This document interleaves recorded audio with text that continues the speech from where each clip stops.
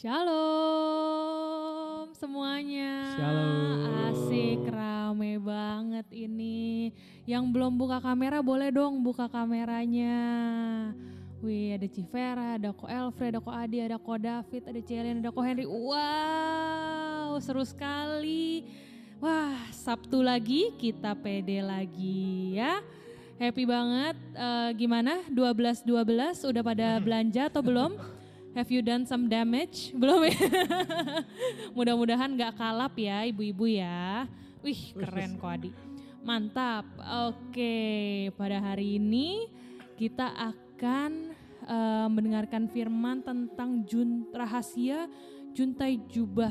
Woi, kemarin kebetulan sempat ngomongin juga nih di kelompok komsel kecil nih. Jadi mudah-mudahan hari ini bisa belajar lebih banyak lagi ya. Siapa yang excited? Teman-teman excited semuanya? Boleh kasih jempol? Kasih jempol semuanya? Oke, mantap. Sebelum kita mulai, kita mau ucap syukur dulu banyak banget nih. Tadi mau cerita sedikit deh. Tadi tuh pas perjalanan ke sini, kan aku dari Karawaci ya.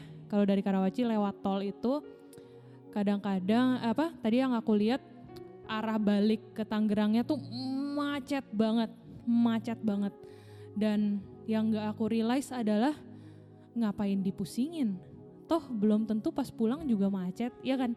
Macetnya kayak sekarang aja karena biasanya tiap kali melayani di sini ya memang jam siang-siang macet arah Tangerang, tapi sore-sorenya tuh udah lancar gitu loh. Kenapa tiap kali lewat situ ada rasa khawatir lagi gitu kan? Sebenarnya nggak perlu, bersyukur aja sekarang yang aku jalanin toh di depan lancar, toh bisa datang ke sini tepat waktu, toh bisa tetap melayani teman-teman di sini semua. Harusnya itu yang disyukurin ya kan? Bersyukur masih bisa ada di sini sama teman-teman, bersyukur tadi jalanan lancar, bensin masih cukup, mobil masih bisa jalan walaupun kemarin sempat mogok. Jadi kayak nggak perlu lihat, nggak perlu khawatir sama apa yang belum tentu terjadi juga gitu. Yang kita syukurin, yang bisa kita lihat dan yang bisa kita rasakan hari ini aja, itu aja sudah cukup besar dan sudah cukup luar biasa. Tuhan kita luar biasa ya. Kalau gitu aku mau ajak teman-teman untuk siapkan hati. Kita mau masuk dalam sikap doa. Kita mau bersyukur kepada Tuhan karena Tuhan kita itu Tuhan yang setia. Tuhan kita tuh Tuhan yang luar biasa. Tuhan kita tuh Tuhan yang baik hati. Tuhan kita Tuhan yang perhatian sama anak-anaknya. Ya. Banyak banget yang Tuhan lakukan buat hidup kita yang patut untuk kita syukurin. Maka itu kita mau naikkan lagu Ku Bersyukur Bapa. Kita buka dalam tanda kemenangan Kristus dalam nama Bapa, Putra dan Roh Kudus. Amin. Terima kasih Tuhan. Terima kasih Tuhan. Banyak yang Kau perbuat di dalam hidupku, rancangan indahmu terjadi di hidupku. Bapa yang mengerti segala yang ku perlu, kasih-Mu sempurna nyata dalam hidupku. Ayo teman-teman semua kita nyanyi bersyukur Bapa. Ku bersyukur Bapa. Katakan ku bersyukur Tuhan. Ku bersyukur Tuhan buat kasih setiamu di dalam hidupku. Ku bersyukur,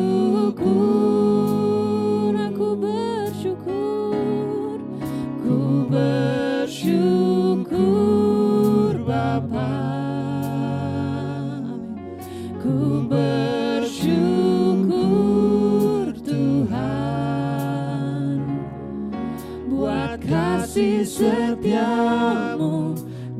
dalam hidupku.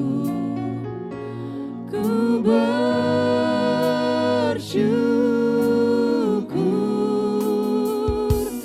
Tuhan. Kita nyanyikan sekali lagi ya teman-teman, biar kita rasakan kata demi kata dari lagu ini. Terima kasih Tuhan. Banyak yang kau perbuat di dalam hidupku. Rancangan indahmu terjadi di hidupku. Bapa yang mengerti segala yang ku perlu. Kasih-Mu sempurna, nyata dalam hidupku. Ku bersyukur Bapa, ku bersyukur Tuhan, buat kasih setia-Mu di dalam hidupku. Ku bersyukur, kami bersyukur. Ku bersyukur Bapa, ku bersyukur Tuhan,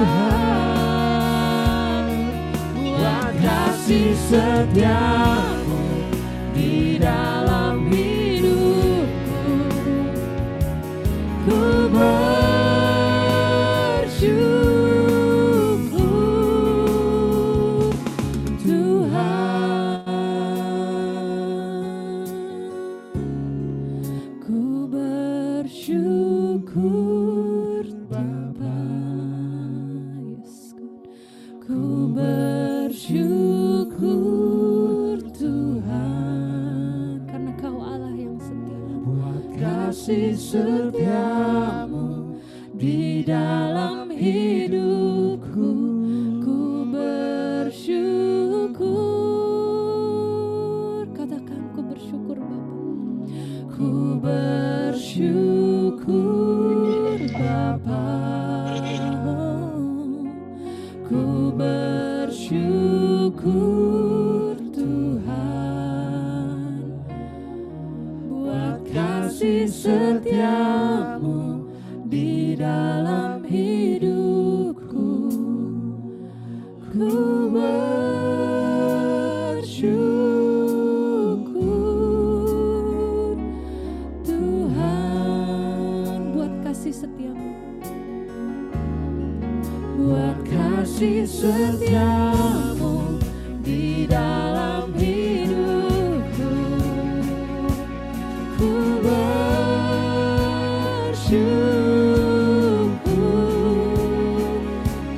Tuhan.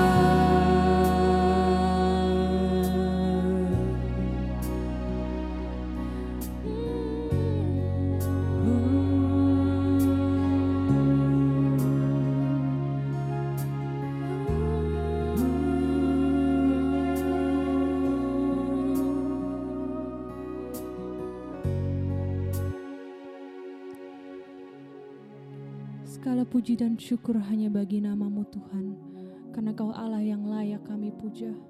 Kau Allah yang setia, Kau Allah yang baik Tuhan, Kau Allah yang selalu memperhatikan dan selalu memenuhi kebutuhan kami.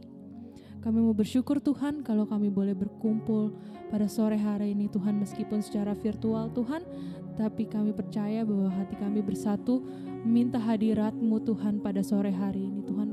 Kami mencari hadirat-Mu Tuhan. Bapa, kami mau datang Tuhan, kami datang membawa hati kami Tuhan yang hancur, membawa hati kami yang sudah lelah Tuhan, mungkin selama seminggu terakhir ini Tuhan. Kami perlu makanan rohani Tuhan.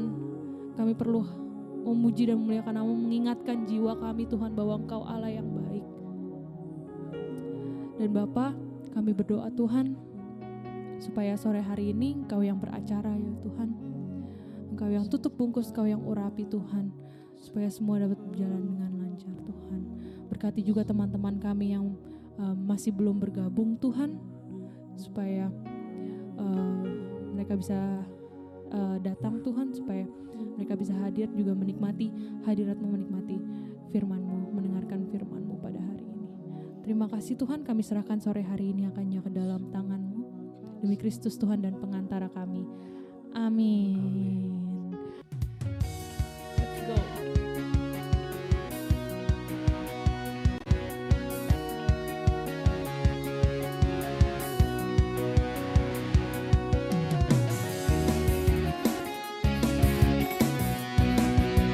Yang di rumah boleh loh sambil tepuk tangan.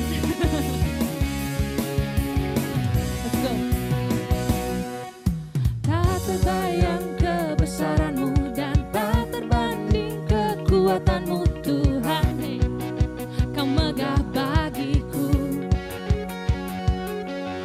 Genap jiwa dan pengharapan telah ku serahkan untuk rencana-Mu Tuhan. Kau Raja atasku, hanya Kau layak. Hanya Kau yang layak ditinggikan.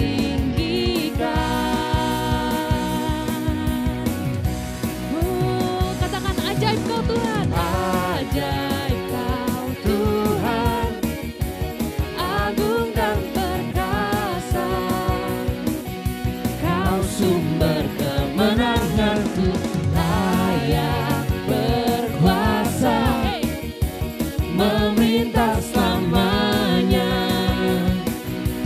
Yesus Kaulah Raja mulia.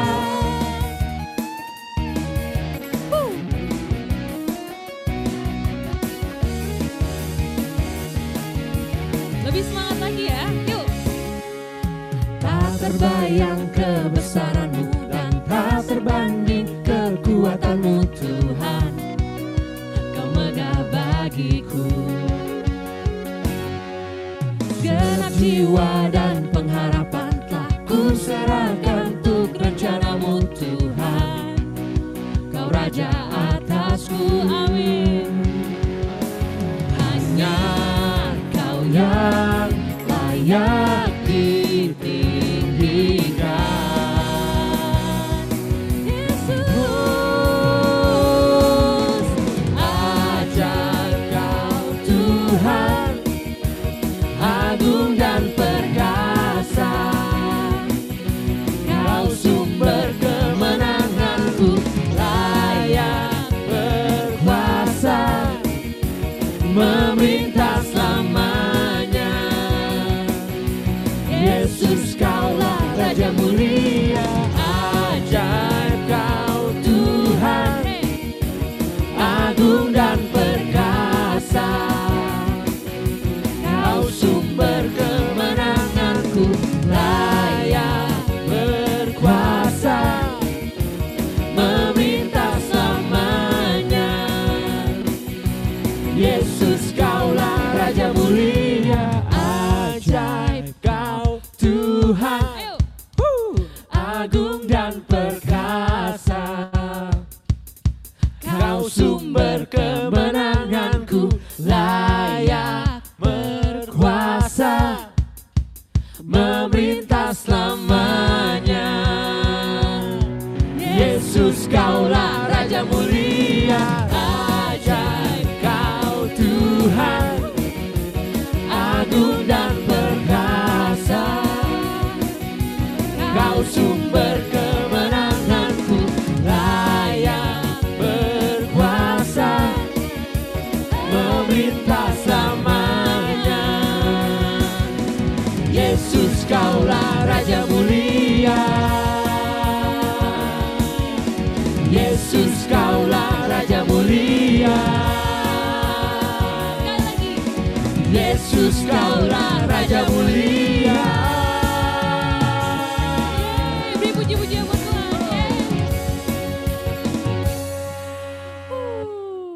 kita mau cool down dulu, kita mau siapkan hati kita untuk mendengarkan firman Tuhan. Saya harap semuanya sesemangat saya untuk mendengarkan firman pada hari ini. Kayaknya kalau dari minggu lalu udah tahu judulnya tuh kayaknya ini kayaknya berat banget nih. Aku ingat aku bilang ke Koeka kemarin kayaknya mesti tidur siang dulu nih. Karena kayaknya bakalan berat. Gak tahu nih bener berat atau enggak, kita tanya ke Elfri. Oke. Yang pasti mau berat ataupun enggak, aku yakin semua datang ke PD ini karena udah pernah mengalami Tuhan awal-awal ya. Udah pernah yang namanya merasakan kasih Tuhan luar biasa dalam hidupnya. Udah pernah merasakan bahwa sehancur-hancurnya kita, Tuhan masih nerima kita. Amin? Amin. Ya, tidak layak kita ketika kita merasa lagi enggak banget gitu. Tapi Tuhan masih mau nerima kita, Tuhan masih bahkan mau layakkan kita untuk melayani kita dimanapun kita berada gitu. It's amazing. Itulah kasih karunia Tuhan, that's God's grace. Mungkin kita gak layak, but He gives it to us anyway gitu. Tuhan kita segitunya gitu ya. Maka itu teman-teman, saya mau ngajak teman-teman untuk merasakan kasih Tuhan, nikmati aja dimanapun teman-teman berada. Boleh tutup mata, boleh buka mata, boleh sambil menikmati alunan lagu. Boleh juga kalau mau yang ikut nyanyi, ikut memuji dan memuliakan Tuhan, boleh banget. Kita mau naikkan lagu Sejauh Timur dari Barat.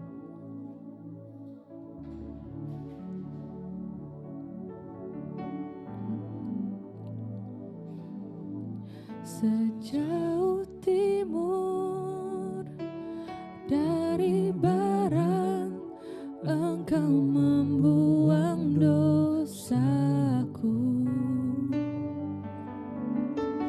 Tiada Kau ingat lagi kesalahanku.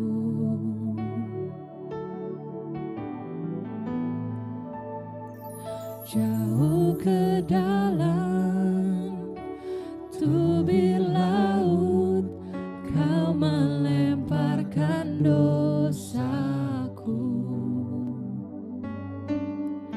Tiada Kau perhitungkan pelanggaranku.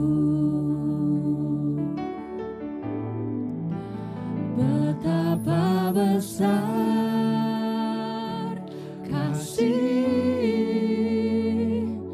pengampunanmu Tuhan, tak Kau pandang hina hati yang hancur.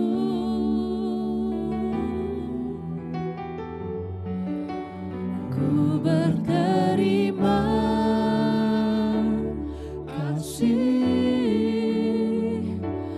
kepadamu ya Tuhan.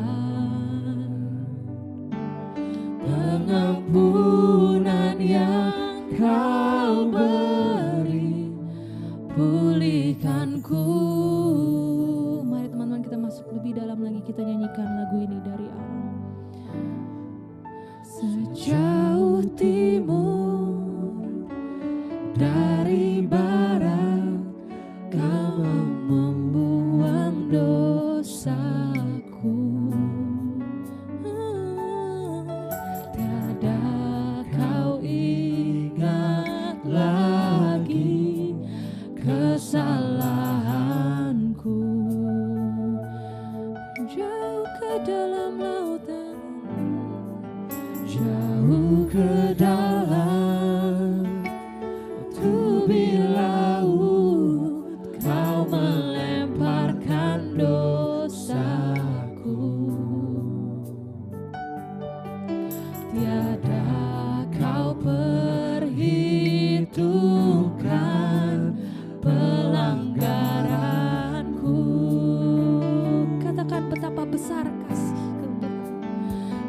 Betapa besar kasih pengampunanmu Tuhan. Tak kau pandang hina hati yang hancur.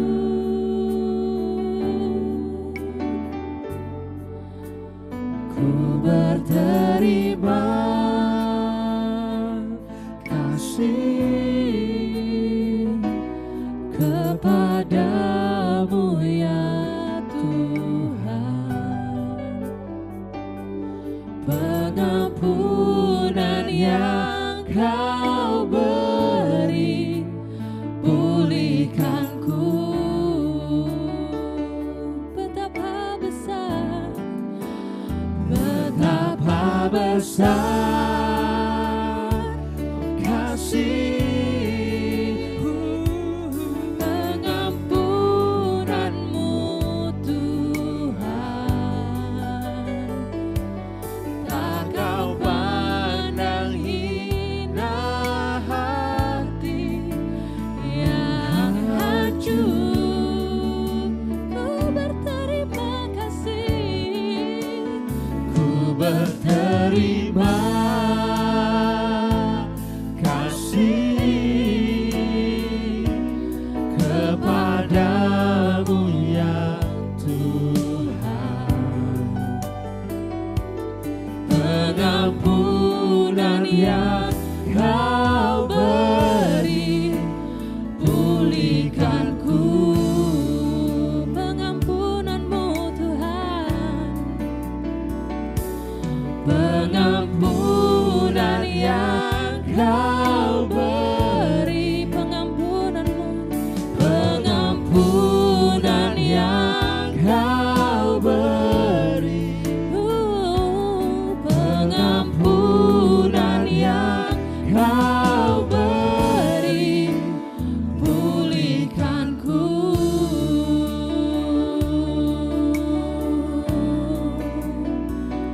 Naikkan puji-pujian bagi Tuhan. Bersyukur buat kasih setiamu.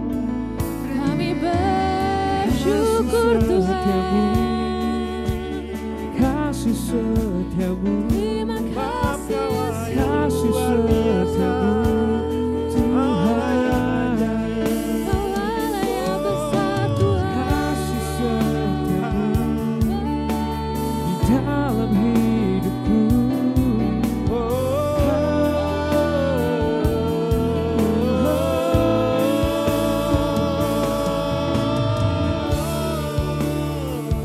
Puji-puji bagimu. Puji-puji bagimu. Kami menyembahmu, kami menyembahmu.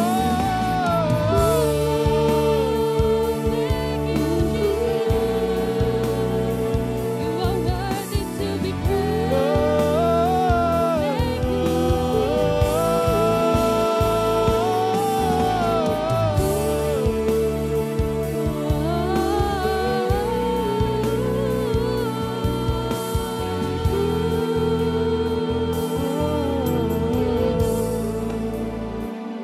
Terima kasih Tuhan.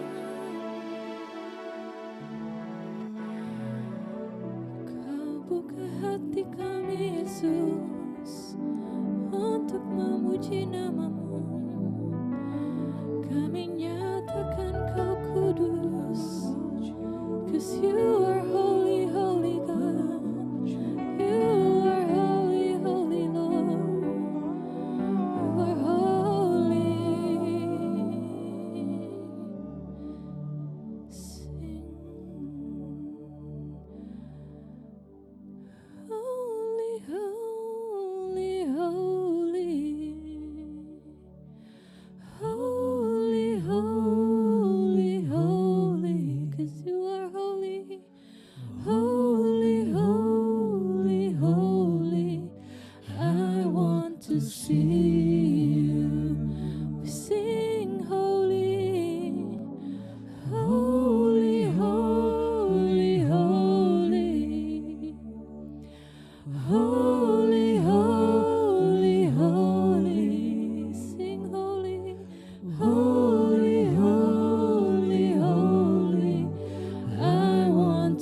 see you, 'cause you are holy, holy God. Holy, holy, holy. Sing holy, holy, holy, holy, holy, holy. I want to see you. Holy, holy, holy, holy, holy. Yes, God. Holy, holy, holy. Sing your holy Lord. Holy, holy, holy. I want to see you. Sing, open the eyes. Open the eyes of my heart, Lord. Open the eyes of my heart. I want to see you. I want to see you. Sing, open the eyes. Open the eyes of my heart, Lord, 'cause we want to see you. Open the eyes of my heart. I want to see you. We want to see your face, God. I want to see you high. To see you high and lifted up, shining in the light of your glory. Pour out your power and love as we sing holy, holy. Sing, to see you high, to see you high and lifted up, shining in the light of your glory. Pour out your power and love as we sing holy, holy, holy.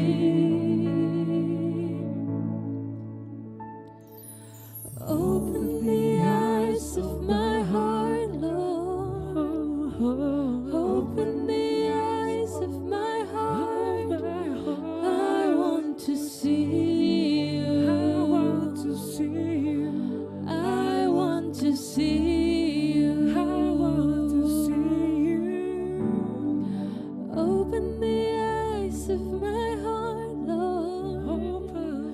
Open the eyes of my heart. I want to see you. I want to see you. Sing holy, holy.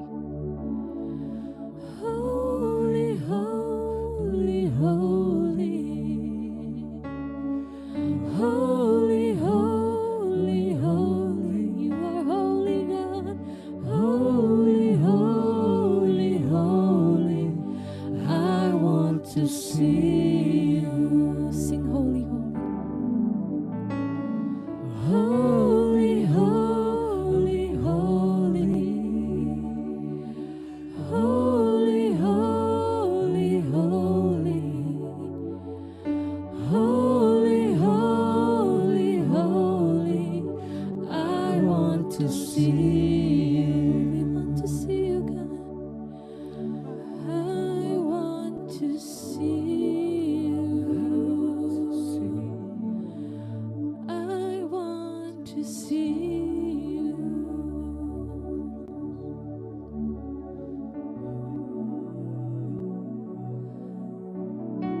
Sungguh Tuhan, kuduslah Engkau ya Tuhan.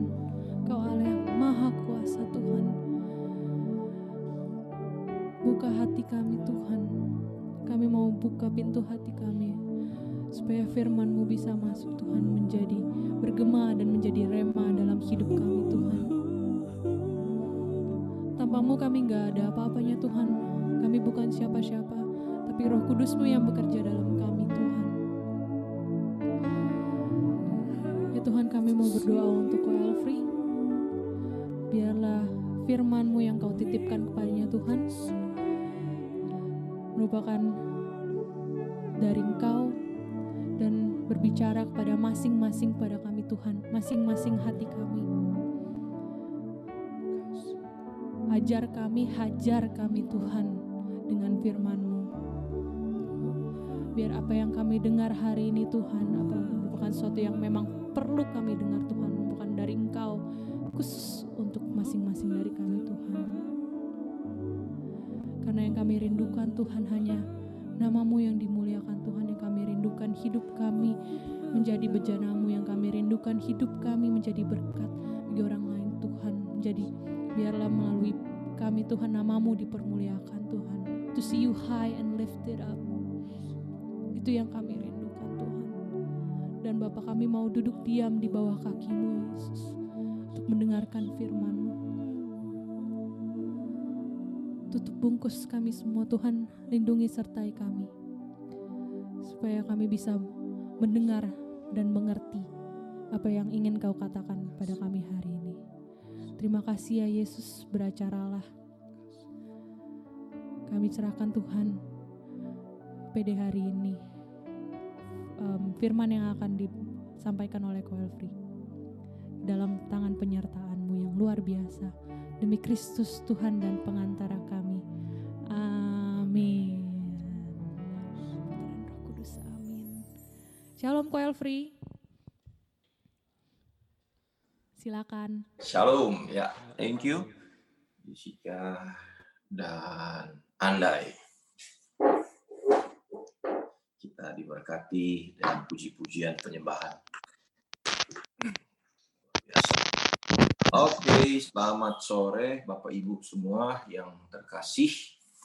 Mari kita siapkan dulu Alkitab, catatan, dan yang terpenting juga adalah hati untuk menerima firman Tuhan.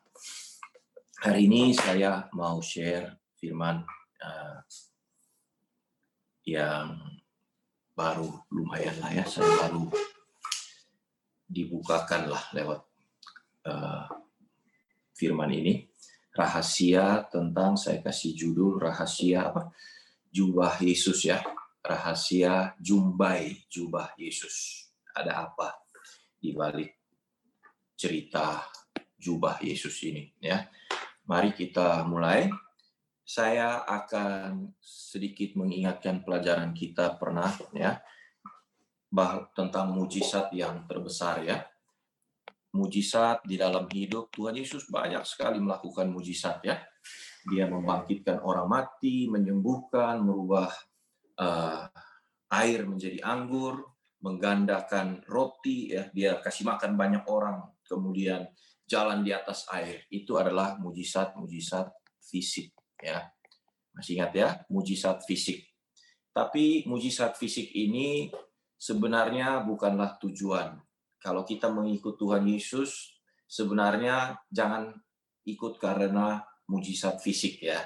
Ya, kalau kita membutuhkan mujizat fisik, boleh. Kita berdoa boleh. Tetapi ini bukanlah tujuan akhir dari mengikut Tuhan Yesus.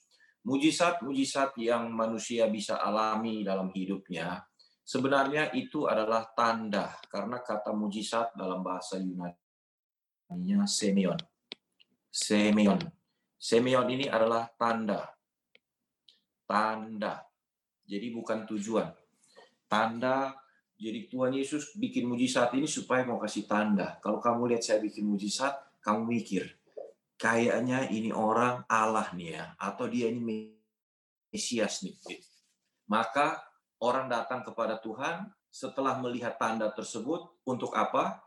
Untuk Tuhan Yesus akan mengajarkan kebenaran-kebenaran Injil Kerajaan Allah. Perhatikan, Injil Kerajaan Allah.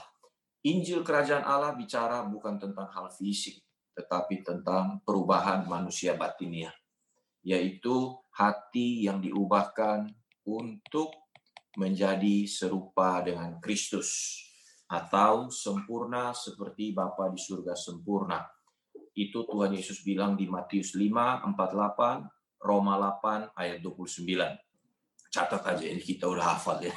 Kalau dengar pengajaran selalu saya ngomong ya, hendaklah engkau serupa dengan Kristus atau mempunyai hati yang sempurna.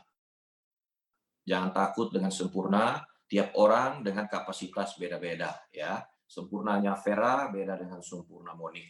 beda dengan sempurnanya saya. Tetapi kita semua punya target yang harus kita capai dalam hidup. Dan inilah mujizat yang terbesar, yaitu terjadi perubahan hati. Dari hati yang penuh dengan dosa, kemudian kita mulai tinggalkan dosa. Dari hati yang penuh dengan beban-beban hidup ini, berpikir bahwa hidup ini adalah cuma untuk di dunia ini, cara berpikir yang salah, kemudian mulai diubahkan cara berpikirnya. Nah, itulah mujizat yang terbesar, yaitu apa? Mujizat hati atau keselamatan jiwa, ya, keselamatan jiwa. Hati atau jiwa, ya. Ini adalah mujizat yang terbesar, ya.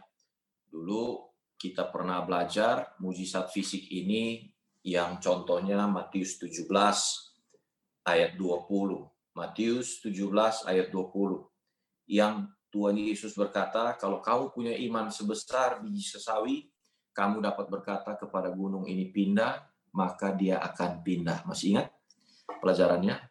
Gunung pindah, gunung itu fisik. Ya. Sakit jadi sembuh dan lain-lain. Tetapi keselamatan jiwa ini sama juga. Kalau engkau punya iman sebesar biji sesawi, kamu dapat berkata kepada pohon ara, pindah. Jadi yang jiwa ini dilambangkan dengan pohon ara.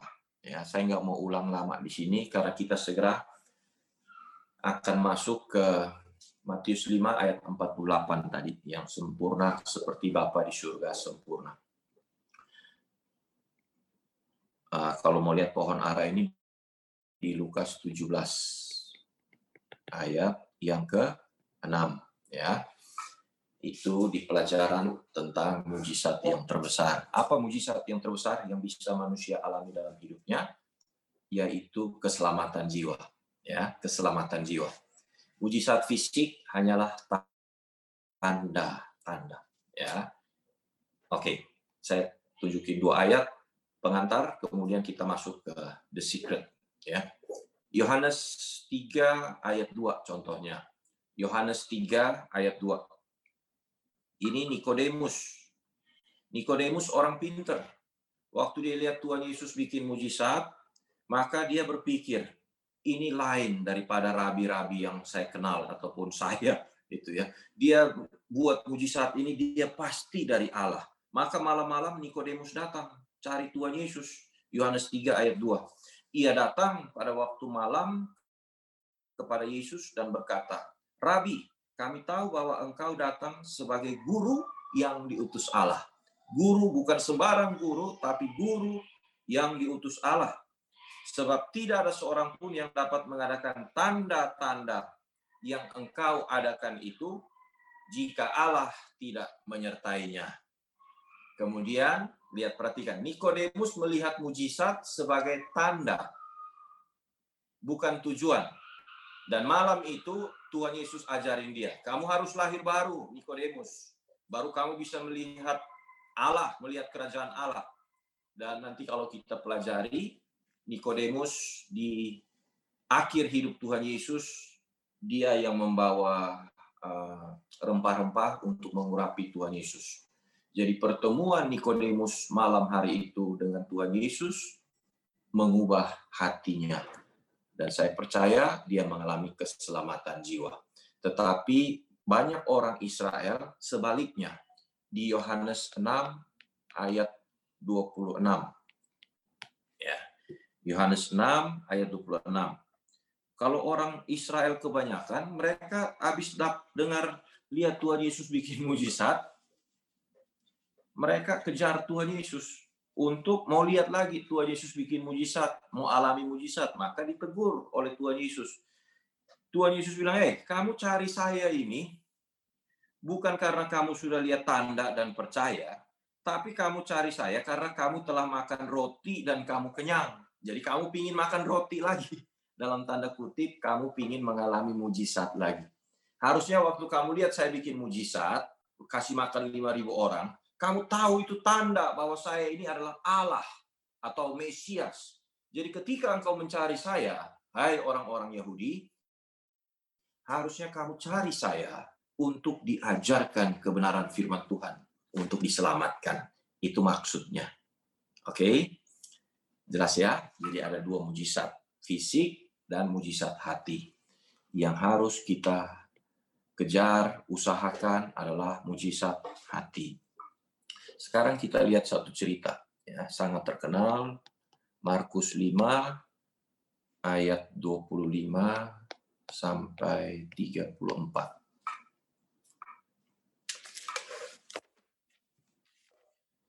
Pastinya tentang Jumbai Jubah ini pasti semua orang langsung bilang, oh ini perempuan pendarahan ini. Saking familiarnya cerita ini ya. Saya akan rangkum saja secara cepat ya. Jadi ada seorang wanita sudah 12 tahun sakit pendarahan. 12 tahun dia sakit pendarahan. Kemudian sudah ke tabib kemana-mana, tapi keadaannya bukan bertambah baik, malah bertambah buruk. Ayat 27, dia sudah mendengar berita tentang Yesus. Maka di tengah-tengah orang banyak itu, ia mendekati Yesus dari belakang dan menjamah jubahnya. Sebab katanya, asal ku jamah saja jubahnya, aku akan sembuh. Seketika itu juga berhentilah pendarahannya, dan ia merasa bahwa badannya sudah sembuh dari penyakitnya. Pada ketika itu juga, Yesus mengetahui, garis bawah ini, bahwa ada tenaga yang keluar dari dirinya. Ini dulu saya bertanya-tanya, maksudnya apa ini? Ada tenaga. Lalu Yesus berpaling di tengah orang banyak dan bertanya, siapa yang menjamah jubahku? Murid-murid bilang, guru, ini orang banyak begini loh. Kerumunin engkau, masa kamu tanya siapa yang jamah engkau? Ya semua juga kenalah, kesentuh sama kamu lah gitu kan ya. Kira-kira begitu. Kemudian lalu Yesus memandang sekelilingnya untuk melihat siapa yang telah melakukan hal itu. Perempuan itu yang menjadi takut dan gemetar ketika mengetahui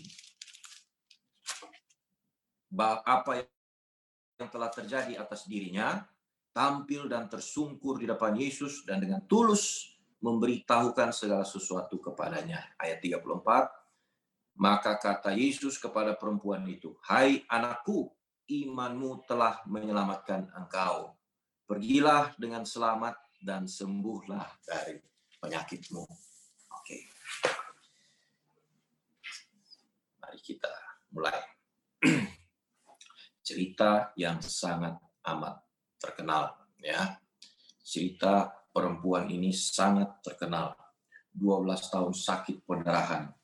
Tapi dari cerita ini waktu saya baca dari dulu ya, yang saya belum kejawab itu kenapa ya wanita ini waktu dia datang untuk mau menjamah Tuhan Yesus, dia punya suatu visi, suatu target yang jelas, yaitu saya mau pegang jumbai jubah Tuhan Yesus. Itu yang saya pikirkan. Kenapa ya?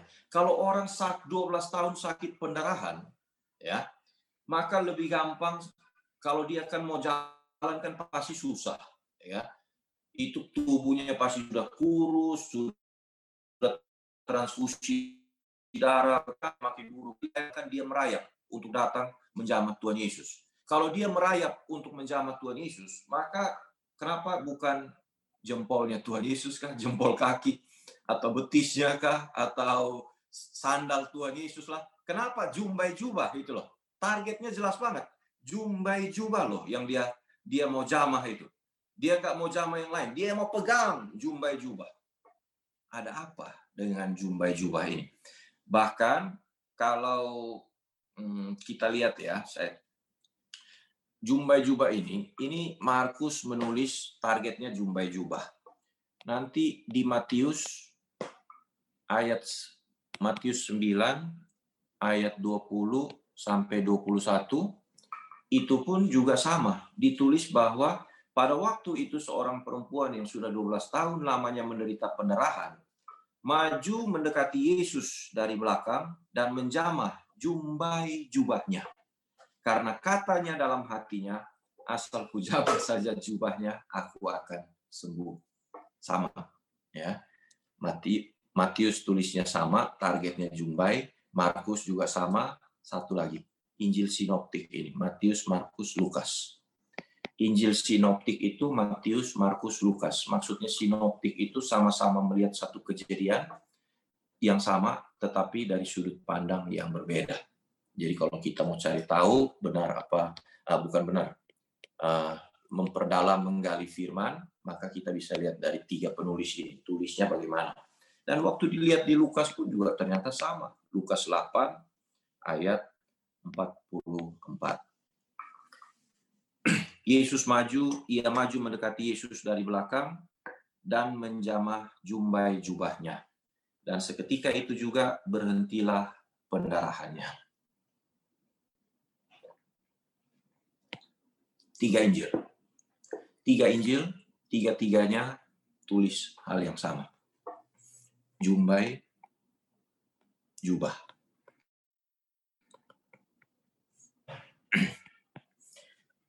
Hari ini kalau jumbai jubah Yesus masih ada, pasti dicari itu gitu ya. Kalau dengar cerita ini ada sesuatu nih ya. Ya, mari kita lihat ya. Pertama kita cari tahu dulu jumbai jubah ini apa ya. Mari kita kayak Sherlock Holmes itu ya, meneliti, mencari tahu rahasia apa nih. Saya ketemu di Bilangan 15. Bilangan 15 ayat 37-41. Berbicaralah kepada orang Israel dan katakanlah kepada mereka bahwa mereka harus membuat jumbai-jumbai pada punca baju mereka turun-temurun, dan dalam jumbai-jumbai punca itu haruslah dibubuh benang ungu kebiru-biruan. Maka jumbai itu akan mengingatkan kamu apabila kamu melihatnya kepada segala perintah Tuhan, sehingga kamu melakukannya dan tidak lagi menuruti hatimu atau matamu sendiri. Seperti biasa, kamu perbuat dalam ketidaksetiaanmu terhadap Tuhan. Maksudnya supaya kamu mengingat dan melakukan segala perintahku dan menjadi kudus bagi Allahmu. Akulah Tuhan Allahmu yang telah membawa kamu keluar dari tanah Mesir, supaya aku menjadi Allah bagimu. Akulah Tuhan Allahmu. Oke.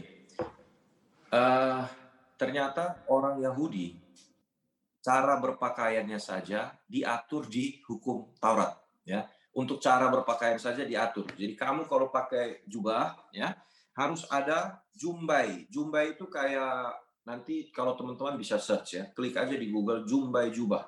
Nanti akan muncul gambarnya seperti apa ya. Jadi dia kayak tali ya, tali yang dililit, diputerin, dipelintir, warnanya biru ya.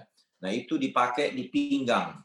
Atau kalau pastor kan pakai jubah kan ada ikat pakai tali juga mungkin ya, kalau ada yang demikian ya. Nah, itu tali yang menjuntai itu adalah jumbai jubah. Bahasa Ibrani untuk jumbai itu adalah sit. Ini jumbai jubah. Jadi mereka pakai diselipin di pinggang. Nih, salah satunya dipakai di sit ini, jumbai jubah ini ada di pinggang di sini. Video saya hilang ya. Ya udah, pokoknya taruh di pinggang itu ya. Kemudian ada satu lagi, sit ini ditaruh di pinggang, tapi sit ini juga bisa dipakai di sini. Ulangan 22 ayat 12. Jadi gunanya apa sih pakai jubah terus ada sit? Ada gunanya. Orang Yahudi itu kalau lihat itu jumbai jubah, maka dia nggak jadi ngaco. Maunya ngaco, maunya bikin dosa, maunya menuruti hati sendiri. Tetapi ketika mereka lihat jumbai jubah itu, mereka ingat akan Yahweh. Mereka ingat akan Yahweh. Ya. Jadi pakai baju pun juga bisa memberkati. Saya punya cerita satu sih. Ya, intermezzo aja lah. Ya, dulu waktu masih kuliah, rambut gondrong ya, kemudian bereokan. Ada satu baju yang kalau saya pakai orang-orang langsung, atau bahkan saya nggak pakai gitu ya. Dulu saya suka dipanggil Kurt Cobain di kuliah ya, di kuliah. Jadi ada baju gambar wajah Kurt Cobain, itu saya suka pakai. Dan orang bilang, mirip Kurt Cobain. Saya nggak tahu itu pujian atau hinaan sebenarnya. Saya anggap sebagai pujian aja lah ya. Apa-apa.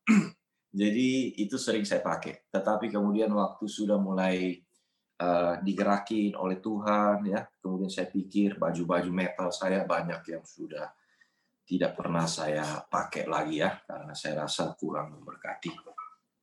Jadi dalam hidup, apapun yang kita pakai, kita ucapkan, lakukan, harus memberkati, jangan menjadi batu sandungan ya. Itu ada masanya, saya pernah demikian. Oke, jadi orang Yahudi juga pakai jubah, itu ada tujuannya. Ulangan 22 ayat 12. Haruslah engkau membuat tali yang terpilih pada keempat punca kain penutup tubuhmu. Saya coba pakai ini ya, bisa nggak? Kalau saya share screen, bentar ya. Daripada dicari. Nah ini kelihatan nggak ya, Jumbai Jubah tuh? Ya. Ada kelihatan kok. Kelihatan. Hah? Kelihatan. Kelihatan? Oke.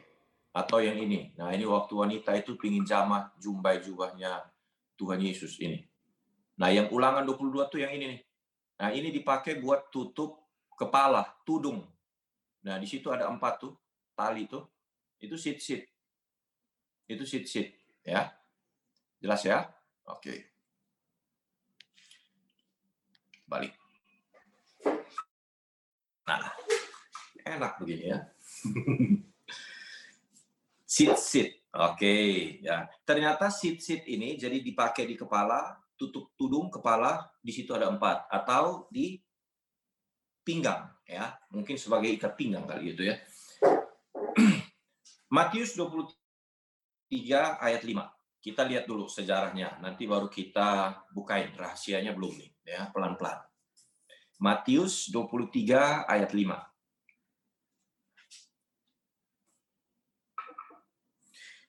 Ini dipakai oleh orang-orang Yahudi karena itu hukum Taurat ya, hukum Taurat, cara pakai baju. Dan para ahli Taurat, orang Farisi pun juga pakai sit-sit, pakai jubah, kemudian ada sit-sit ya.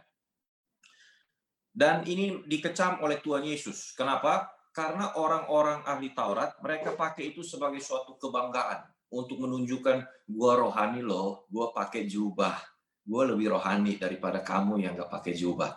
Kira-kira begitu ya. Semua dikecam sama Tuhan Yesus. Semua pekerjaan yang mereka lakukan, ahli Taurat orang Farisi ini, hanya dimaksud supaya dilihat orang. Mereka memakai tali sembayang yang lebar. Tali sembayang ini bukan sit-sit. Tali sembayang ini bahasa aslinya tefilin. Tefilin. Dulu kalau kita pernah belajar tentang Asia, saya pernah ngajar ya. Itu orang Yahudi ikat di tangan. Tefilin itu diikat di tangan, sama diikat di kepala, ya itu tefilin. Kemudian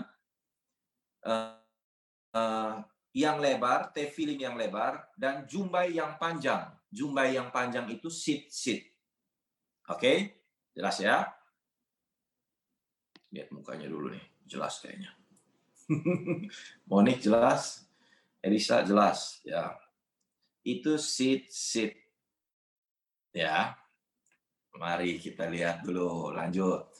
Yesus pakai nggak sit-sit ini? Pakai. Kan wanita itu jamak. Tapi Yesus pakai jubah bukan untuk kebanggaan. Tidak salah dengan jubah. Tetapi jangan pakai itu untuk nilai diri, untuk kebanggaan. Ya, bisa nangkap ya? Tidak salah dengan kita memiliki sesuatu. Tetapi memiliki sesuatu itu membuat kebanggaan, membuat nilai diri. Itulah orang jatuh dalam dosa kesombongan ya. Demikian ahli Taurat dan orang-orang Farisi ini.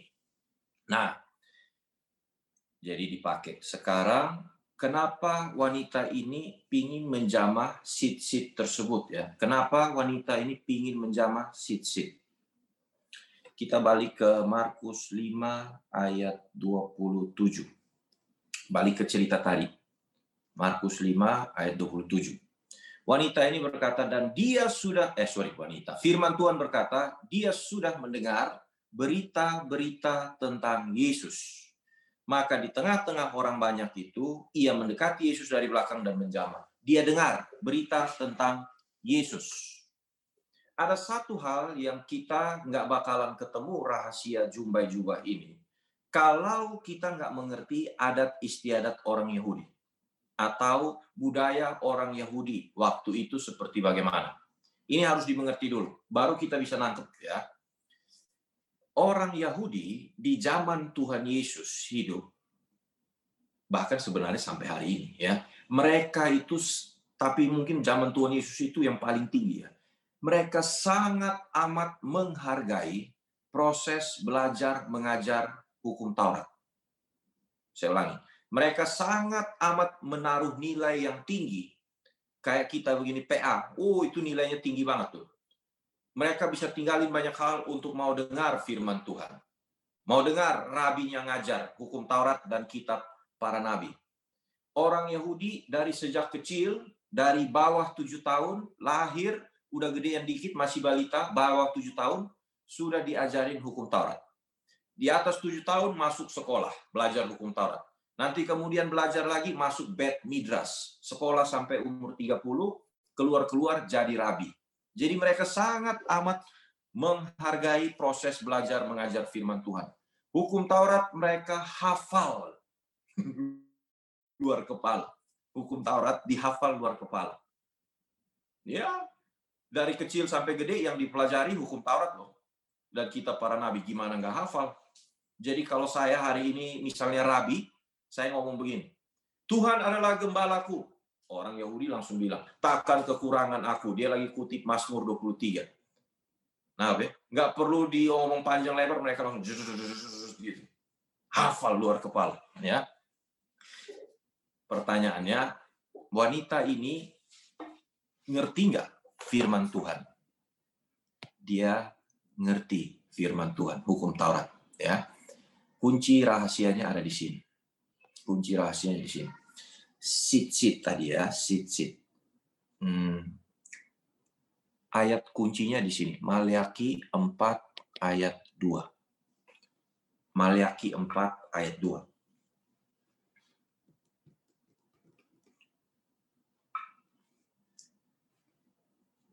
Maliaki 4 ayat 2 berkata begini, tetapi kamu yang takut akan namaku, bagimu akan terbit surya kebenaran dengan kesembuhan pada sayapnya. Kamu akan keluar dan berjingkrak-jingkrak seperti anak lembu lepas kandang. Saya mau tekenin di ayat ini adalah ada kata sayapnya. Ya. Maliaki 4 ayat 2 ini adalah ayat mesianik. Nubuat tentang Mesias. Nubuat tentang Mesias nanti datang, maka dia akan begini loh. Misalnya saya kasih contoh lagi, ayat mesianik itu banyak. Dulu kita pernah belajar tentang sabda di salib ya. Sabda di salib di Mazmur 22 ada ayat kedua ya yang berkata, Allahku, Allahku, mengapa engkau meninggalkan aku? Nah, itu adalah ayat mesianik juga. Nubuat nanti Mesias akan ngomong demikian. Dan Yesus waktu disalib dia ngomong, Allahku, Allahku, mengapa engkau meninggalkan aku? Ada lagi Maliaki 5 ayat 1. Nanti dia akan lahir di Bethlehem. Nah, itu ayat mesianik. Artinya nubuat bahwa Mesias akan lahir di kota Bethlehem. Nah, Maliaki 4 ayat 2 ini juga ayat mesianik. Yaitu apa? Kalau nanti Mesias muncul, maka akan ada kesembuhan pada sayapnya. Nanti Mesias, kalau dia muncul, akan ada kesembuhan pada sayapnya. Kata sayap, bahasa Ibraninya adalah kanap. Catat aja kanap. Ya, kanap. Kanap ini, kalau bahasa Indonesia kan terjemahin sayap. Ya. Kalau bahasa Ibraninya kanap. Kanap ini sebenarnya artinya menyembunyikan diri. Menyembunyikan diri. Menyembunyikan diri. Contohnya ya, contoh. Ya, ini agak dalam sedikit. Yesaya 30 ayat yang ke-20. Contoh pemakaian kata kanap. Contoh pemakaian kata kanap. Yesaya 30 ayat 20. Kita harus belajar. Semua orang itu harus belajar sampai ngerti benar-benar ya. Jadi bukan hanya pewarta, pengajar, pastor, pendeta yang ngerti firman. Semua orang harus sampai ngerti. Yesaya 30 ayat 20. Pelan-pelan. Yesaya 30 ayat 20.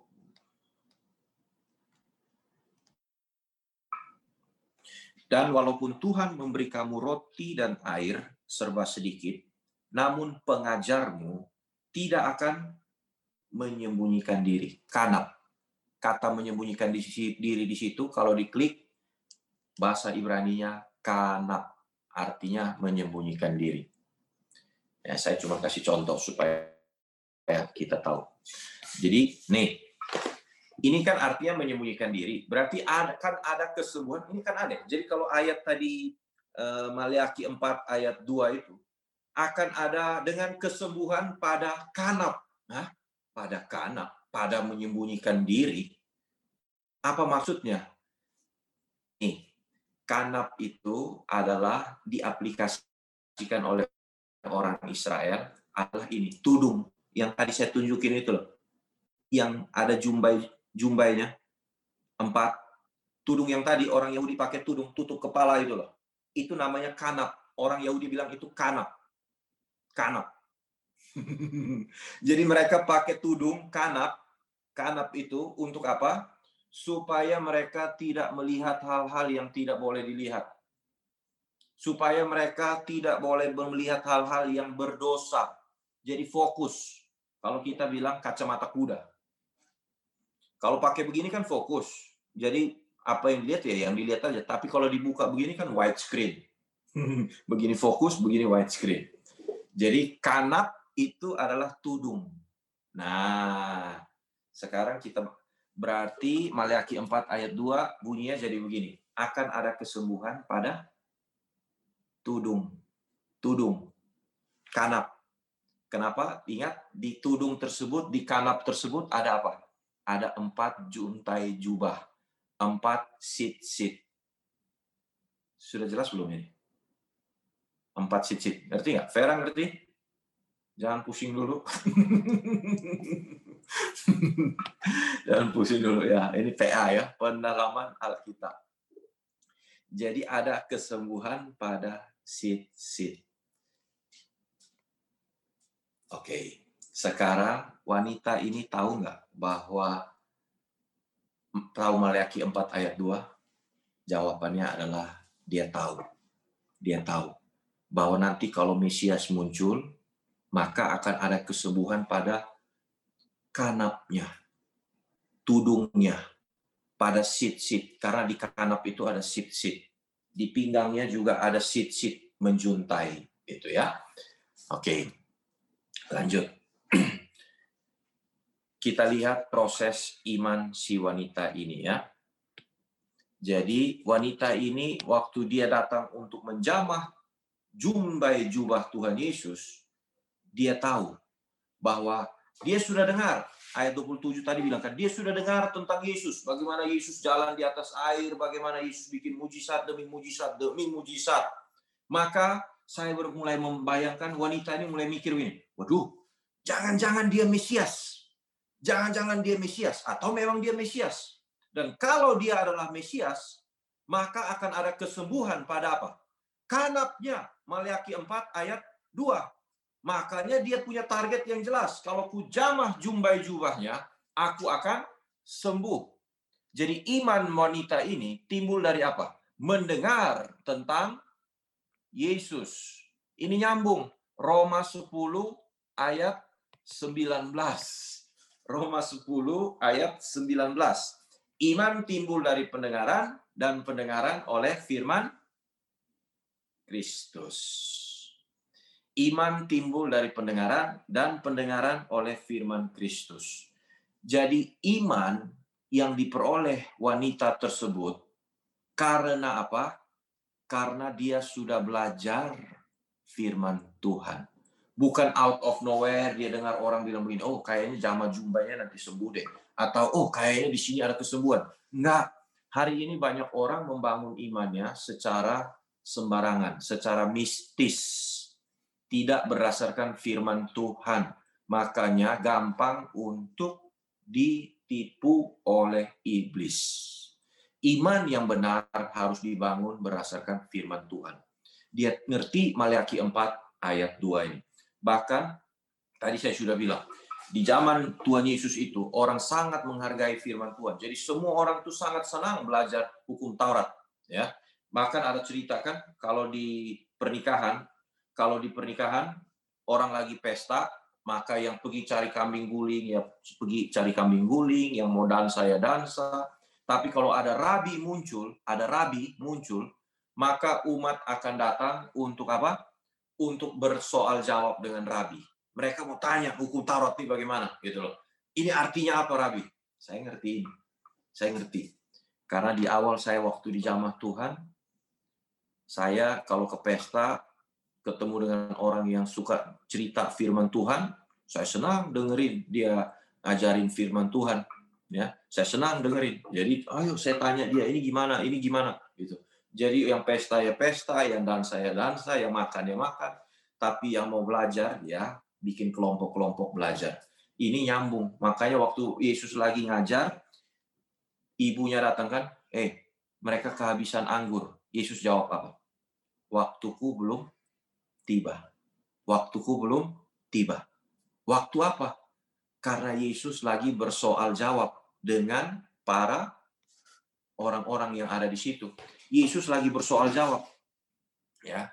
Jadi nanti baru saya urus itu. Sekarang kita lagi tanya jawab dulu. Oke, lanjut sekarang ya. Jadi yang pertama, proses iman ya, proses iman. Proses iman. Iman timbul dari mendengar tentang Yesus. Hari ini iman pun juga harusnya timbul dari apa? Mendengar firman Tuhan. Iman timbul dari belajar firman Tuhan. Kalau orang tidak belajar firman Tuhan, bagaimana dia mau punya iman yang benar? Dasarnya apa? Dasar iman itu adalah firman Tuhan. Dasar iman adalah firman Tuhan. Oh iya, mungkin teman-teman bertanya, dari mana Fri, lu bisa pastikan bahwa wanita ini belajar firman? Ini ayatnya di sini. Matius 14 ayat 36. Matius 14 ayat 36. Matius 14 ayat 36. Saya baca dari ayat 34 ya. Setibanya di seberang, mereka mendarat di Genasaret. Ketika Yesus dikenal oleh orang-orang di tempat itu, mereka memberitahukannya ke seluruh daerah itu. Maka semua orang yang sakit dibawa kepadanya. Ayat 36 buat saya kaget. Mereka memohon supaya diperkenankan menjamah Jumbai jubahnya. Siapa itu? Orang banyak. Dan semua orang yang menjamahnya menjadi sembuh. Semua orang yang menjamah Tuhan Yesus punya Jumbai jubah jadi sembuh. Saya cari lagi di ayat yang lain. Di Markus 6 ayat 56. Markus 6 ayat 56.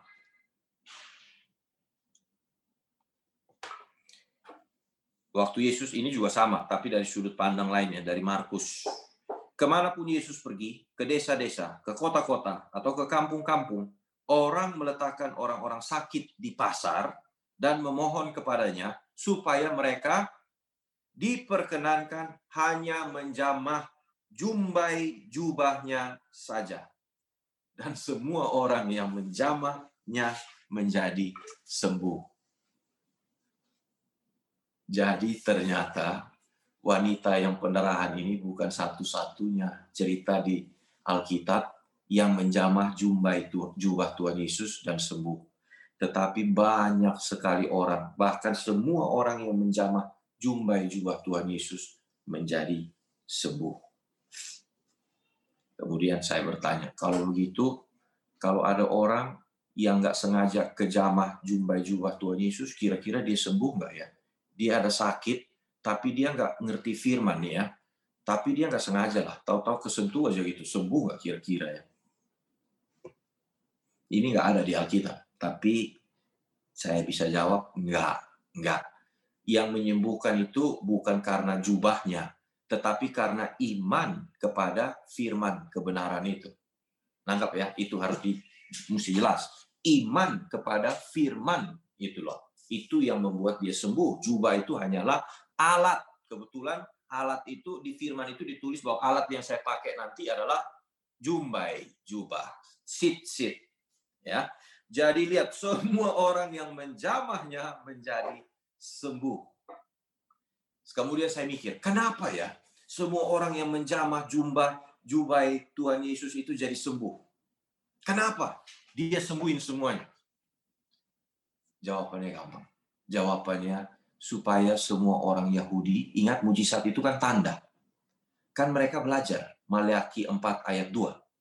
Bahwa kalau Mesias datang, ada kesembuhan pada sit-sitnya, pada kanapnya. Lah, kalau sekarang saya jamah orang ini di kanapnya, terus saya sembuh, maka dia pasti Mesias. Dia pasti adalah juru selamat. Halo? Nangkap nggak? Jelas ya? Nah, jadi Tuhan menyembuhkan itu sebagai tanda supaya orang percaya bahwa dia adalah Mesias.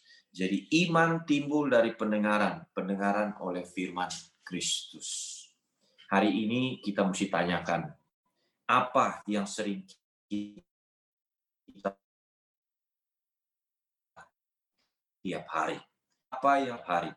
Kalau kita lihat berita hari ini, mungkin ada juga lah ya. Berita hari ini lumayan bikin orang agak senang lah ya. Nonton berita hari ini maksudnya ya. Ya saya nggak usah ngomong ya, tapi kalau yang nonton berita breaking news, nah mungkin agak sedikit gembira lah. Oh, kayaknya ada kemajuan gitu ya. Tapi kadang-kadang lebih banyak yang ngeselin, yang bikin takut. Kalau nonton berita virus corona terus jadi takut ya. Yang mati sekian, statistik dilihat terus, lama-lama kita jadi takut. Tapi kalau kita lihat firman Tuhan, maka yang timbul adalah iman. Sekarang saya mengerti banget. Dan saya mau ngomong ini, yang terpenting dalam kerohanian kita adalah kita harus belajar firman Tuhan. Saya coba cari banyak itu ya. Yesus waktu sudah bangkit naik ke surga, sebelum dia naik ke surga ya, setelah mati, dia menampakkan diri kepada para murid ya. Kemudian dia ngapain? Dia ajarin Injil Kerajaan Allah. Dia ngajar. 40 hari dia ngajar. Murid artinya apa? Belajar dari guru. Murid artinya belajar dari guru. Belajar apa? Belajar firman. Waktu dia ketemu sama Petrus di pinggir danau Galilea, yang dia tanya itu kan, setelah dia bangkit kan, Petrus sudah pergi nangkap ikan lagi, kemudian dia tanya Petrus, apakah engkau mengasihi aku? Ya, aku mengasihi engkau. Gembalakanlah dombaku. 3 kali pertanyaan yang sama, jawaban yang sama. Kata gembalakanlah dombaku, ketika saya cari di bahasa aslinya, 3 kali kan Tuhan Yesus ngomong gembalakan dombaku. Ternyata enggak. Yang pertama itu kasih makan dombaku. Yang kedua itu gembalakan dombaku. Yang ketiga kasih makan dombaku. Kasih makan apa? Kasih makan firman Tuhan yang murni, supaya mereka mempunyai iman yang benar, iman yang menyelamatkan. Jadi iman timbul dari apa? Mendengar tentang Yesus. Jadi sekarang bahwa rahasia jumbai jubah Yesus itu adanya di Maleakhi 4 ayat 2. Ya. Kemudian wanita ini kita lanjut. Yang kedua, dia terus berkatakan, asal ku jamah saja jubahnya, aku sembuh. Asal ku jamah saja jubahnya, aku pasti sembuh. Langkah iman yang kedua, mendengar tentang Yesus, kemudian apa? Berkata-kata atau memperkatakan firman Tuhan. Memperkatakan firman Tuhan. Wanita ini kan ngomong, Maleakhi 4 ayat 2. Yang diomong itu kan Maleakhi 4 ayat 2. Bahwa ada kesembuhan pada jubahnya. Jadi kalau saya jamah jubahnya, pasti saya sembuh. Ya, memperkatakan firman Tuhan. Tetapi saya akan sedikit jelasin, kadang-kadang ini diselewengkan gitu loh ya. If you claim it, you can have it. Jadi yang penting ngomong, maka kamu akan dapat. Yang penting ngomong, maka kamu akan dapat. Pulang dari kerja, pas mau ambil motor, lihat di samping ada Ferrari parkir. Kemudian, wah mantap nih Ferrari gitu loh ya. Kemudian tumpang tangan di Ferrari. Dalam nama Yesus, suatu hari saya punya Ferrari ini. Jalan-jalan, belum punya rumah, masih ngontrak, lihat tanah kosong, terus tumpang tangan. Dalam nama Yesus, tanah ini suatu harinya akan jadi milik saya. Itu bukan memperkatakan firman Tuhan. Itu memperkatakan keinginanmu sendiri. Kalau Tuhan nggak taruh di hatimu, mau tumpang tangan sampai berapa kali juga, ya bukan begitu ya.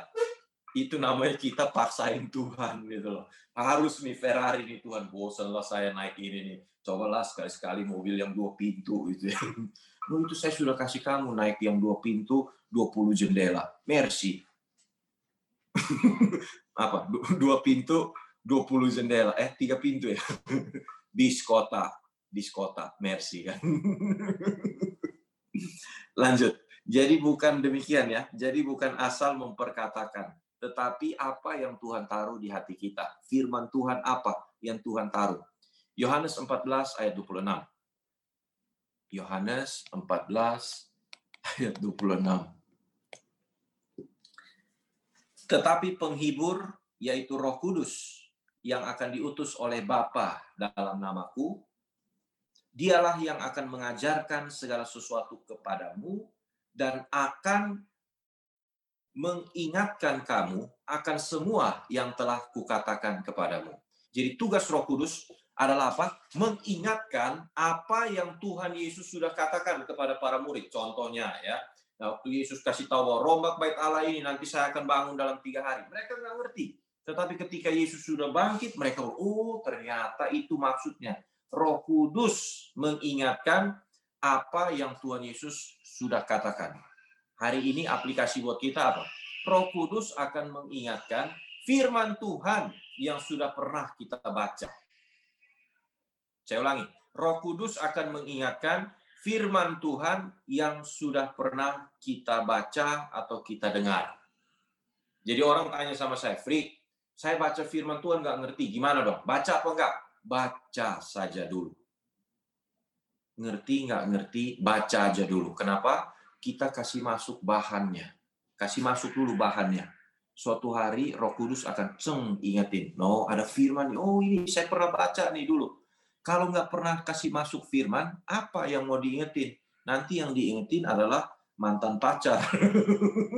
Mantan-mantan dan lain. Kan itu kan memori. Bercanda ya. Bercanda apalah itulah. Pokoknya kan semua yang pernah jadi memori gitu kan ya. Itu yang diingetin. Lah kita harus masukin dulu firman Tuhan supaya itu bisa diingatkan. Jadi iman berkata-kata. Jadi wanita ini mendengar firman, kemudian apa? Iman kelihatan dari perkataan. Sebenarnya dari perkataan seseorang kita bisa tahu dia beriman atau tidak. Maka bisa dilihat juga kan? Karena apa yang keluar dari mulut berasal dari hati, ya. Yang ketiga, 3 poin aja. Ini yang terakhir. Yang ketiga, sudah berkata-kata, maka yang ketiga adalah apa? Dia harus bertindak. Simpel aja. Coba kalau wanita ini begini, asal ku jamah saja jubahnya aku sembuh. Asal ku jamah saja jubahnya aku sembuh. Tapi nggak maju-maju. Dia berharap Yesus lewat di depan dia. Nggak bakal sembuh. Ya. Jadi iman harus ada tindakan. Ya. Jangan ngomong doang. Tapi harus ada action-nya. Harus ada tindakan. Iman tanpa perbuatan adalah mati. Iman tanpa perbuatan adalah mati. Jadi ada orang bilang begini, oh kan saya diselamatkan karena iman. Jadi saya nggak perlu ngapa-ngapain, pasti selamat. Iman harus disertai dengan perbuatan. Perbuatan itulah menunjukkan iman kita. Jadi dia harus maju menjamah Tuhan Yesus. Dan kita sudah tahu ini orang sering khotbah atau ngajar ya, bahwa untuk maju menjamah Tuhan Yesus itu perlu usaha yang sangat keras. Ingat dia sudah 12 tahun menderita. Maka mungkin saya bayangkan dia merangkak, dan untuk jamah Tuhan Yesus. Dan ternyata kita mesti tahu, dia sakit pendarahan. Wanita yang lagi sakit pendarahan, atau lagi datang bulan, ya, tidak boleh menyentuh sembarangan. Karena nanti akan menajiskan orang-orang yang kesentuh sama mereka. Ya. Makanya orang Yahudi itu tempat ibadahnya kadang-kadang dipisah gitu ya. Bukan kadang-kadang, dipisah. Imamat 15, nanti ini baca sendiri, saya nggak mau bacain. Imamat 15, 19 sampai 23. Ini tentang wanita kalau lagi datang bulan ya, atau lagi pendarahan, tidak boleh sembarangan, ada aturannya ya. Nanti engkau bisa menajiskan banyak orang dan bisa sampai kena hukuman. Bisa dirajam juga ya. Ini bahaya. Bisa bayangkan wanita ini dia akan menerobos kerumunan untuk bisa jamah Tuhan Yesus. Berarti dia mesti sentuh banyak orang dulu. Belum lagi setelah dia kesentuh banyak orang tersebut, meskipun dia sengaja atau nggak sengaja, dia pasti nggak mau sentuh. Tapi gimana caranya terobos buat jamah Tuhan Yesus? Pasti kesentuh. Dan ingat, dia akan menjamah seorang rabi. Jadi dia menajiskan seorang rabi. Wah, ini bahaya. Makanya cerita ini jadi menarik. Ketika apa? Ketika dia jamah Tuhan Yesus. Kenapa sih Tuhan Yesus perlu ngomong, siapa yang jamah saya? Tuhan Yesus. Sekarang kita tahu, coba kamu bayangkan ya. Siapa yang jamah saya? Siapa yang... Wanita ini bilang, aduh. Dalam hati ini mungkin dia bilang, aduh mati gua. Tadinya sakit pendarahan, jamah, sembuh. Setelah sembuh, mati dirajam. Mati dirajam karena menajiskan rabi. Matang deh. Yesus ini, dia menantang iman si wanita ini. Berani nggak lu ngaku? Berani nggak lu ngaku lu jamah saya? Dengan resiko lu dirajam. Wanita ini pasti dalam hati ini kok, waduh, baru sembuh. Gak pakai hitungan menit, dirajam batu mati. Mending tadi saya nggak usah jamah, saya mungkin ya sakit pendarahan tapi masih ada hidup lah. Ini lucu nih. Makanya wanita ini sangat ketakutan. Inilah perhatikan. Kemudian wanita ini ketika dia takut dan gemetar, dia maju, dia tampil dan tersungkur. Takut ya, karena bakal dirajam. Dan dengan tulus dia memberitahukan segala sesuatu kepada Yesus. Kemudian kamu perhatikan baik-baik. Ayat 34. Maka kata Yesus kepada perempuan itu, aku, imanmu telah menyelamatkan engkau. Pergi dan sembuhlah di penyakitmu. Wanita ini ketika dia jujur, dia bukan hanya mengalami, tadi kan di awal ada 2 mujizat kan, kesembuhan fisik sama apa mujizat yang terbesar, keselamatan jiwa, perubahan hati. Jadi wanita ini apa lihat? Ketika dia berani jujur itu act of faith dengan risiko dirajam sampai mati bisa ya, act of faith ya. Dan dia berani ambil risiko tersebut. Maka bukan hanya iman yang menyembuhkan tetapi iman yang menyelamatkan. Wow. Nangkep gak? Jadi Tuhan bawa dia, saya gak hanya mau sembuhkan engkau. Saya mau kamu punya next level. Yaitu apa? Kamu diselamatkan. Buat apa kamu sembuh saja? Saya ulangi. Buat apa sembuh saja? Sembuh hari ini, 20 tahun, 30 tahun, 50 tahun, mati juga. Sembuh, mati juga. Miskin jadi kaya, mati juga suatu hari nanti. Tapi kalau kita sampai punya hati yang berubah, itulah iman yang Tuhan mau. Yaitu apa? Iman yang menyelamatkan. Jadi iman itu harus ada tindakannya. Iman dengar firman Tuhan, Iman memperkatakan apa yang Tuhan taruh di dalam hati kita. Kemudian iman adalah action, tindakan. Kita mesti hati-hati. Iman bisa bertumbuh, iman juga bisa kandas. Tanpa iman orang tidak berkenan di hadapan Tuhan. Ya, tanpa iman orang tidak bisa berkenan di hadapan Tuhan. Maka sekarang saya bawa ke kehidupan kita. Banyak orang bilang beriman atau percaya kepada Tuhan Yesus.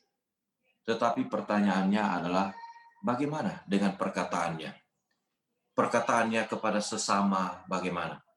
Cara bercandanya bagaimana? Apakah itu cara bercandanya orang beriman atau tidak? Ya kalau kita salah, biarlah kita bertobat, kita mau berubah. Amin. Kita harus mau berubah. Kita punya hati, cara kita bersikap sama orang, ketulusan yang nggak ada politik, nggak ada punya embel-embel di belakang gitu loh ya. Itu hati-hati. Itu nggak ada orang yang tahu, tapi Tuhan tahu dan saya pun juga tahu. Ya, jadi kita mesti jaga kemurnian hati. Kenapa? Kalau hati mulai kotor, 1 Timotius 1 ayat 19.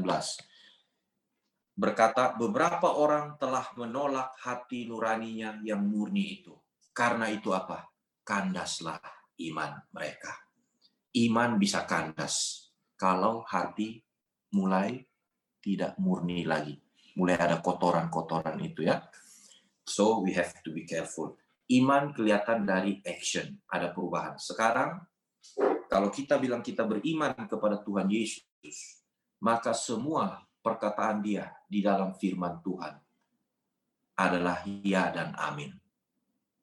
Maka kita harus percaya dan kita harus melakukan apa yang dia perkatakan.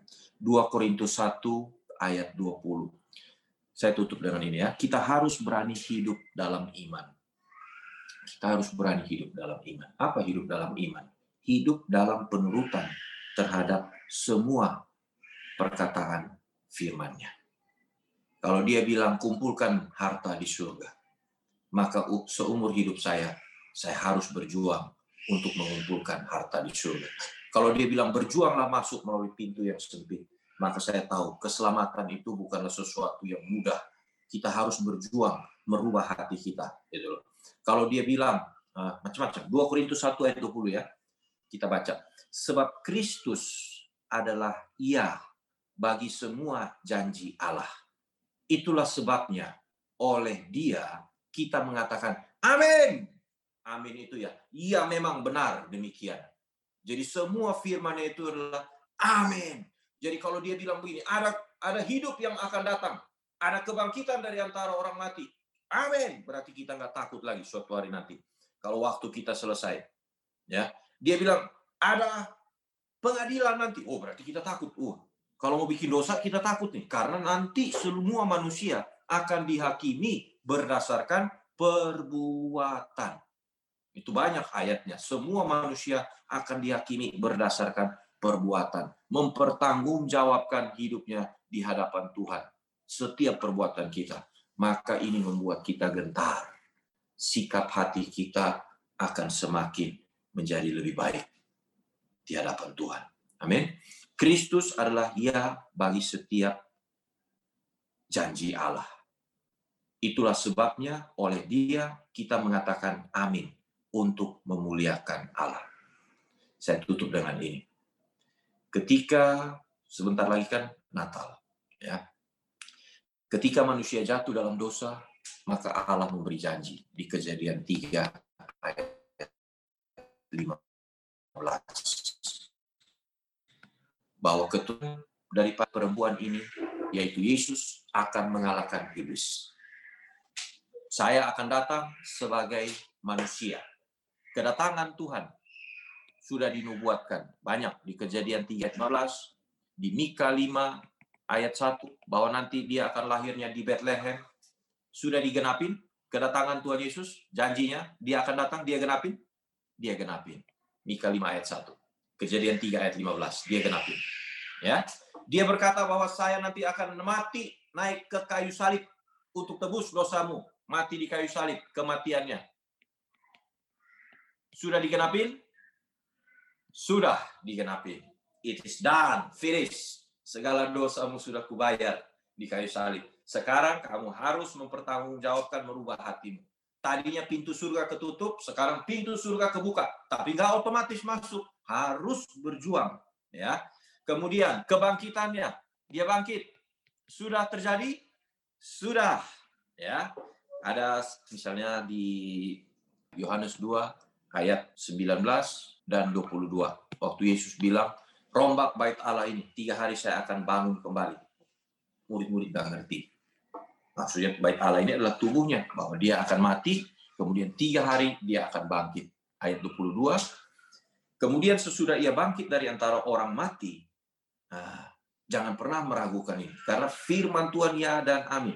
Barulah teringat oleh murid-muridnya, bahwa hal itu telah dikatakannya, dan mereka pun percaya akan kitab suci dan akan perkataan yang telah diucapkan Yesus.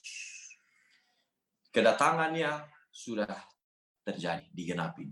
Kematiannya sudah terjadi. Kebangkitannya sudah terjadi. Tinggal satu janji yang belum digenapi. Apa? Kedatangannya. Ya, kedatangannya yang kedua kali belum digenapi. Yohanes 14 ayat 1 sampai ayat 3 kita baca sebagai ayat penutup. Maka ini menjadi pengharapan, penghiburan, dan juga sesuatu hal yang bukan buat kita menjadi takut, tapi kita mempersiapkan hidup kita, hati kita untuk semakin mengasihi Allah. Janganlah gelisah hatimu, kata Tuhan Yesus. Percayalah kepada Allah. Hari ini dunia membuat manusia gelisah, segala macam ya. Di rumah Bapakku banyak tempat tinggal. Di rumah Bapakku banyak tempat tinggal. Amin. Hari ini masih ngontrak, belum ada rumah. Nggak apa-apa, di rumah Bapakku banyak tempat tinggal. Kalau bisa beli rumah, nggak apa-apa, silahkan beli. Belum bisa, nggak apa-apa, nggak masalah. Yang penting kamu bisa hidup, ya.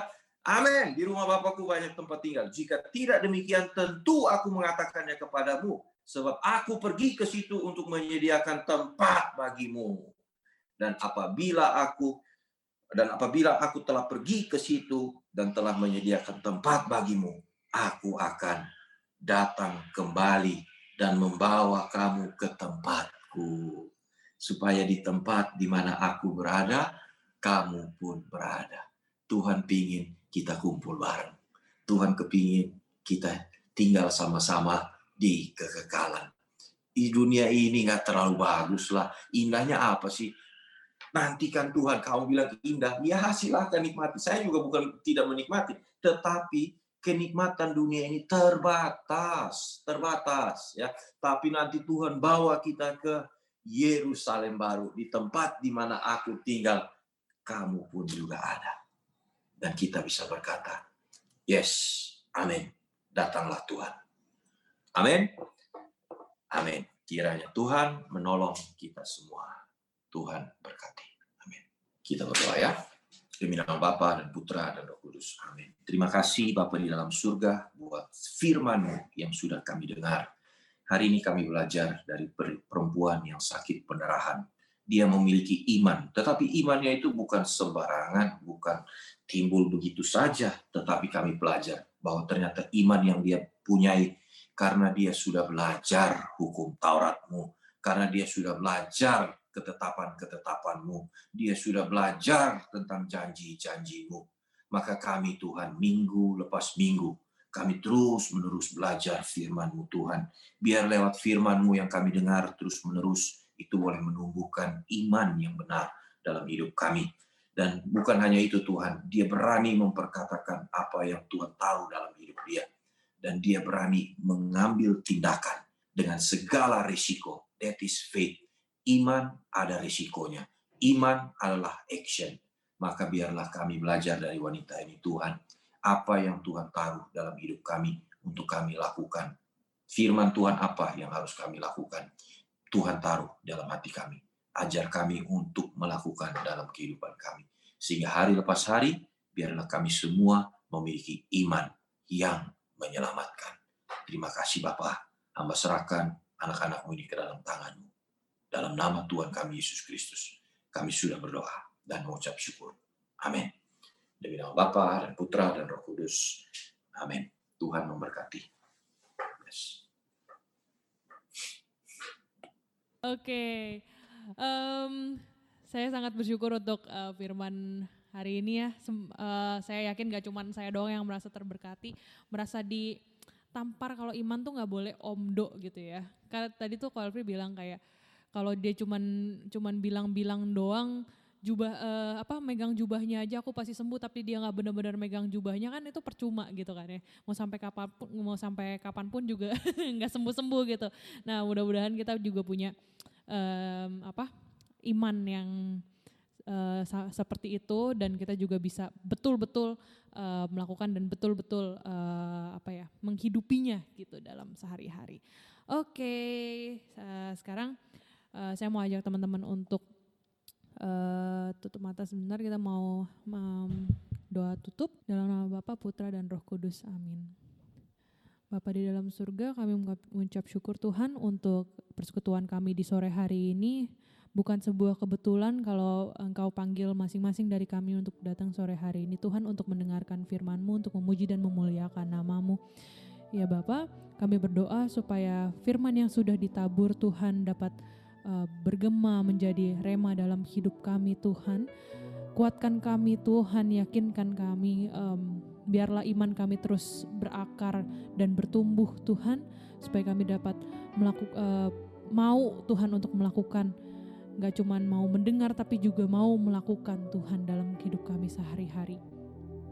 Ya Yesus, kami mau berdoa secara khusus untuk Ko Elfri Tuhan, untuk hamba-Mu Ko Elfri, ya Tuhan Kau berkati dia berlimpah-limpah Tuhan, Kau jaga keluarganya Tuhan, dari segala sakit penyakit Tuhan, dari Kau cukupkan Tuhan mereka berlimpah-limpah ya Tuhan. Biarlah keluarga mereka terus Engkau pakai Tuhan menjadi perpanjangan tangan berkat-Mu buat umat-Mu di luar sana. Terima kasih ya Yesus. Tuhan, kami mau berdoa Tuhan untuk apapun yang kami kerjakan Tuhan, untuk teman-teman yang sudah hadir di PD sore hari ini Tuhan, yang melayani maupun yang hadir. Biar Tuhan Engkau yang jaga, Engkau yang sertai Tuhan, kami sendiri maupun keluarga kami Tuhan dimanapun mereka berada. Engkau yang beri kesehatan Tuhan, Kau jaga, Kau jauhkan dari segala mara bahaya Tuhan.